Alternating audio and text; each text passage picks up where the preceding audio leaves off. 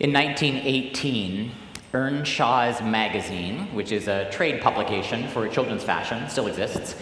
Earnshaw's Magazine proclaimed this rule: pink is for the boys, and blue is for the girls. And this rationale in 1918, in keeping with the gender norms of that era, was that pink was a more decided, it was a stronger color, more suitable for the boy, while blue, more delicate and dainty, they said, is prettier for the girl. That was the rule for a couple decades at least. And then after the Second World War, Rosie the Riveter traded in her factory blues for June Cleaver's pink apron, and Mamie Eisenhower's iconic rhinestone-studded ball gown in pink probably had something to do with it, that she trotted out in 1950. Maybe Jackie's pink Chanel suit, maybe it was Marilyn's little strapless number from Gentlemen Prefer Blondes. But by the 1970s and 80s, the new gender divide had been firmly established.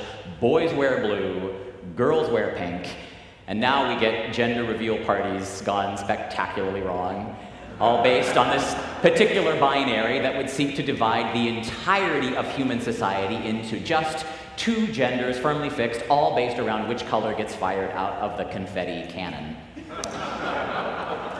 They say that it takes a big man to wear pink, and for centuries before Mamie and Jackie and Marilyn, rose, or pink, was the color associated with this particular Sunday of the Christian year. It's why you sometimes see one pink candle, you can see it there, in an Advent wreath along with the blue or purple ones. In some churches, they trot out their seldom-used pink vestments on this Sunday. So instead of the very serious Advent blue that we're wearing, you would see us in hot pink up here. The best I've got are my pink Gaudete Sunday socks, which you can see.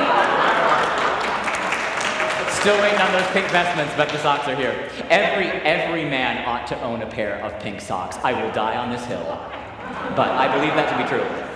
Gaudete Sunday comes from the Latin word for this day. Gaudete just means rejoice in Latin. It comes from those opening words from the letter to the Philippians that Christians have been reading on this day for centuries. Paul says, rejoice in the Lord always. And then he says, again, I will say it, rejoice. Back in those days, in the Middle Ages, Advent, like the season of Lent, lasted for a full 40 days, quite a bit longer than our current custom. And like Lent, Advent was understood then as a penitential season. Fasting was encouraged, darkness was common. These were, the days of the lengthening nights. The readings of the season were all about judgment and hell and the end of the world. So it doesn't really surprise me that somebody decided that people needed a little bit of a reprieve from all the doom and gloom, and this mid-season break was instituted, an entire Sunday dedicated exclusively to joy. As Sharissa Simmons, Canon Sharissa, told our kids and families last week at Church of the Commons when she told the story of Advent. Incidentally, Sharissa is one of the best preachers on this staff. I'm working to get her up here. It's not going to happen anytime soon. But if you go to Church of the Commons, you get to hear Sharissa preach, and it is always one of the best sermons I hear in a long time. Last week when Sharissa was telling the story of Advent for the kids, she said that pink candle is a reminder. It's a reminder that there is always time for joy. There's always time for joy. I've been thinking about that a lot this week. John the Baptist takes a slightly different tack in today's gospel reading. You brood of vipers, he says. Who warned you to flee from the wrath to come? The Baptist is not generally regarded as our most joyful prophet. His message, repent for the kingdom of God is at hand, it does not, on the surface of things, seem to lend itself to Rejoicing Sunday, Gaudete Sunday, the Sunday of the pink candle. It's hard to imagine John the Baptist rolling up in a rhinestone ball gown hanging out with Mamie Eisenhower. But the Baptist is a pretty unusual guy. We might even say he's kind of a queer guy. And I mean that word in all of its definitions. John does not tick the usual boxes. This wilderness preacher, clothed famously in camel's hair, his lifestyle is a very deliberate rejection of the norms of his society. He chooses to live his life on the margins. He chooses to preach from the margins. He sets up camp with his followers on the edge of the Judean desert and the banks of the Jordan River. He invites his adherents to opt out of the corruptions of what John would call a decadent society. He invites them to be dunked in the muddy waters of the Jordan River as an act of radical conversion, right? An act of renunciation, a symbolic rejection of all of the decadence and decay and injustice that surrounds them. There are actually still people today who call John the Baptist their primary prophet and teacher. They're called Manichaeans. They're an ethnic religious group based in the Middle East, but now in diaspora. And they still hold to what they consider to be the original teachings of John the Baptist. Some of them still hang out on the banks of the Jordan River. They baptize not just once, they baptize over and over again. It's a ritual about staying connected to the source of light. Manichaeism is based in a kind of Gnostic dual understanding. There's the world of light and there's the world of darkness. And so baptism, their primary ritual, if you like, acts as a kind of a reminder. You belong to the world of light. You were created for light, and your task in this life is to come back in a kind of continual repentance. You keep coming back to the water, you keep going down into it, you keep coming back up, repenting and returning once again to what you know to be true. Baptism is not a one-time thing if you're a Manichaeist. It's a lifestyle. So a number of years ago, on my first trip to the Holy Land, our little group of pilgrims went to the Jordan River. It's a thing you do when you go on pilgrimage. Some people bring back little vials of baptismal water from the Jordan, but the custom is to go to the Jordan River and renew baptismal vows right there, the original, the original baptism site. And there's all kinds of pretty touristy, shriny kinds of places set up to enable you to do that. And our tour guide told us, I can take you to one of those touristy places. You can compete with all those other groups trying to get down to the water to renew baptismal vows. Or, he said, I can take you to this hidden cove on the Jordan. Nobody knows it's there except the locals. It's a place where you can actually walk down and see the Jordan River the way it used to be, right? No people, no buildings, just the river. He said you can walk right into it. So the bus takes us as far as it can get. We turn off this road, this kind of dirt path then towards the river. We could smell it before we could see it. And there it was, this sort of natural, unspoiled Jordan River flowing beside us. A few of us kicked off our shoes. We skipped down onto this little beach to dunk our feet into these storied waters, only to come crashing to a halt because there, bobbing up and down in the current of the Jordan River, was a faded pink sofa that somebody had just thrown into the river. Waterlogged, disgusting, recognizably pink, the detritus of contemporary life creeping uncomfortably into our little Jordan River fantasy. And so in all of our pictures from that day, there it is, right? You can't crop this thing out. The faded pink sofa is bobbing there in the background. It's just there. It's impossible to ignore. And it's actually become one of my favorite memories of this trip. A lot of us ended up actually taking our picture with the pink sofa in the Jordan River. I think that pink sofa is like joy somehow. It's just there, right? It's a plain fact, something that I can try to ignore, but it has this annoying habit of finding its way into the pictures despite my best attempts to neaten everything up and make it pretty. So we're faced with this choice, right? We could have tried to drag that thing out of the river. We could have tried to get it off frame.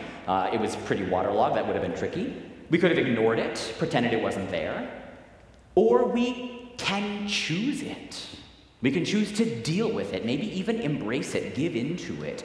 It's gonna win. That thing's so heavy with mud and filth, it's not going anywhere anytime soon. It's a simple, stubborn fact. And joy, in the Christian tradition anyway, joy is like that. Henry Nouwen says, joy is not the same as happiness. Joy is not a feeling. Joy is something, Nouwen says, joy is something we choose. As he talks about it, or as Paul talks about it, joy is it's existential. It's a response to my experience of knowing myself to be unconditionally loved by God. The knowledge, not in my head, but deep in my body somewhere, knit into the sinews of my bones, that nothing, not sickness, failure, emotional distress, oppression, war, or even death, nothing can take that love away from me. That's joy, Nouwen says. Joy is kind of like that pink couch, bobbing up and down in the current, impossible to ignore, grinning from ear to ear with an infectious energy and a stubborn ridiculousness, as if to say, right, you are loved and there's nothing you can do about it, right? No matter what you do, no matter who you are, no matter what happens to you, you already belong to God. There's nothing you can do to change it. And guess what? The joy's gonna win in the end. So you may as well stop fighting it now. Blue for boys, we were taught. Blue for boys and pink for girls. But that pink couch of joy, or the pink candle on the Advent wreath, that's a kind of pink that takes me in a very different direction. Ever since the Second World War, the Nazi Holocaust, the pink triangle has identified the sexual deviance of Hitler's Reich, and pink has been a color since then associated with queerness. What started out as a branding of death, right, the marker of shame and disgust, has been reclaimed as a badge of pride, a marker of joy, if you like, because that's what my people do, right? My people, the Christians, we did the same thing with the cross 2,000 years ago, took a badge of shame and disgrace and turned it into our blazoning of glory.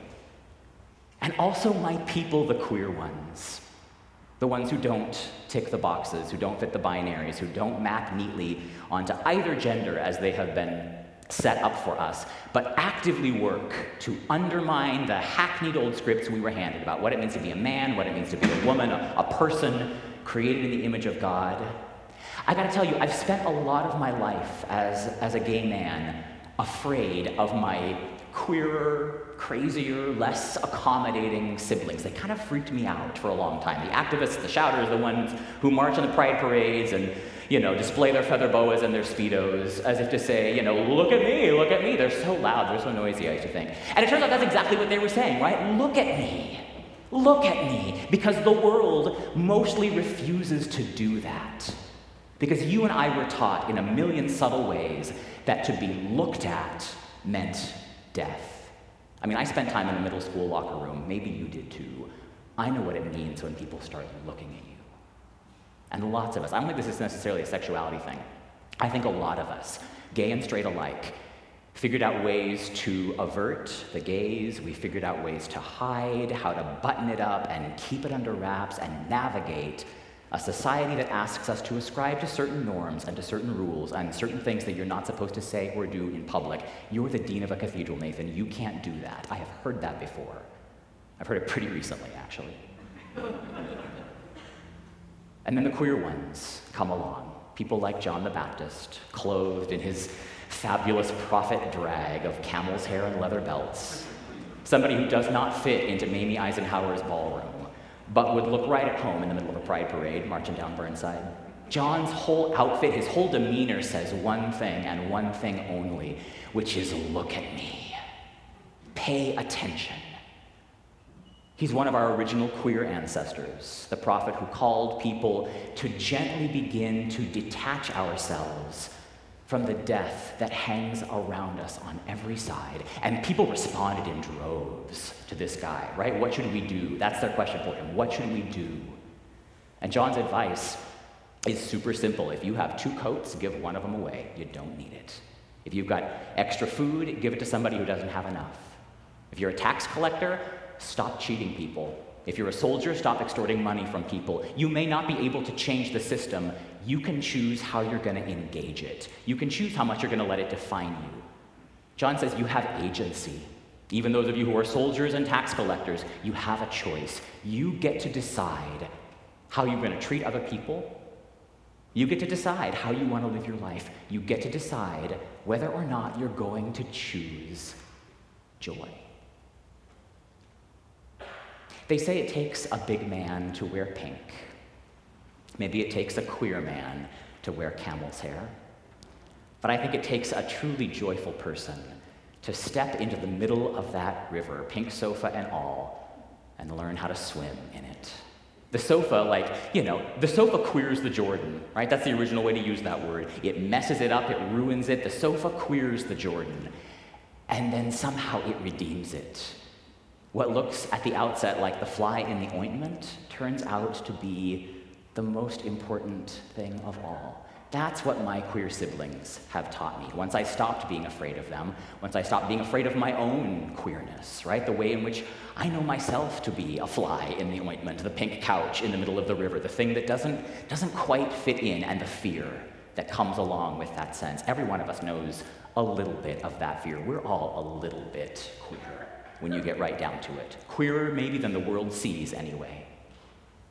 And the Baptists' challenge to us, I think, is to stop living from the place of fear and hiding and to step out with joy into that river. It's the river of life, to be baptized in it, maybe over and over again, to get your feet wet and embrace the mud and the muck, set aside for, if only a moment, all the stuff that the world has handed us, all the ways in which we let other people define who we are, all the things that we think we're probably going to get in trouble for, and we might, God knows, there's a lot to get in trouble for in this life.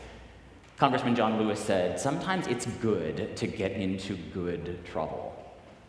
And I think the best trouble of all, the best and deepest kind of trouble, is the kind of trouble that brings you a deep and abiding joy. Because Charissa Simmons taught me well, there is always time for joy.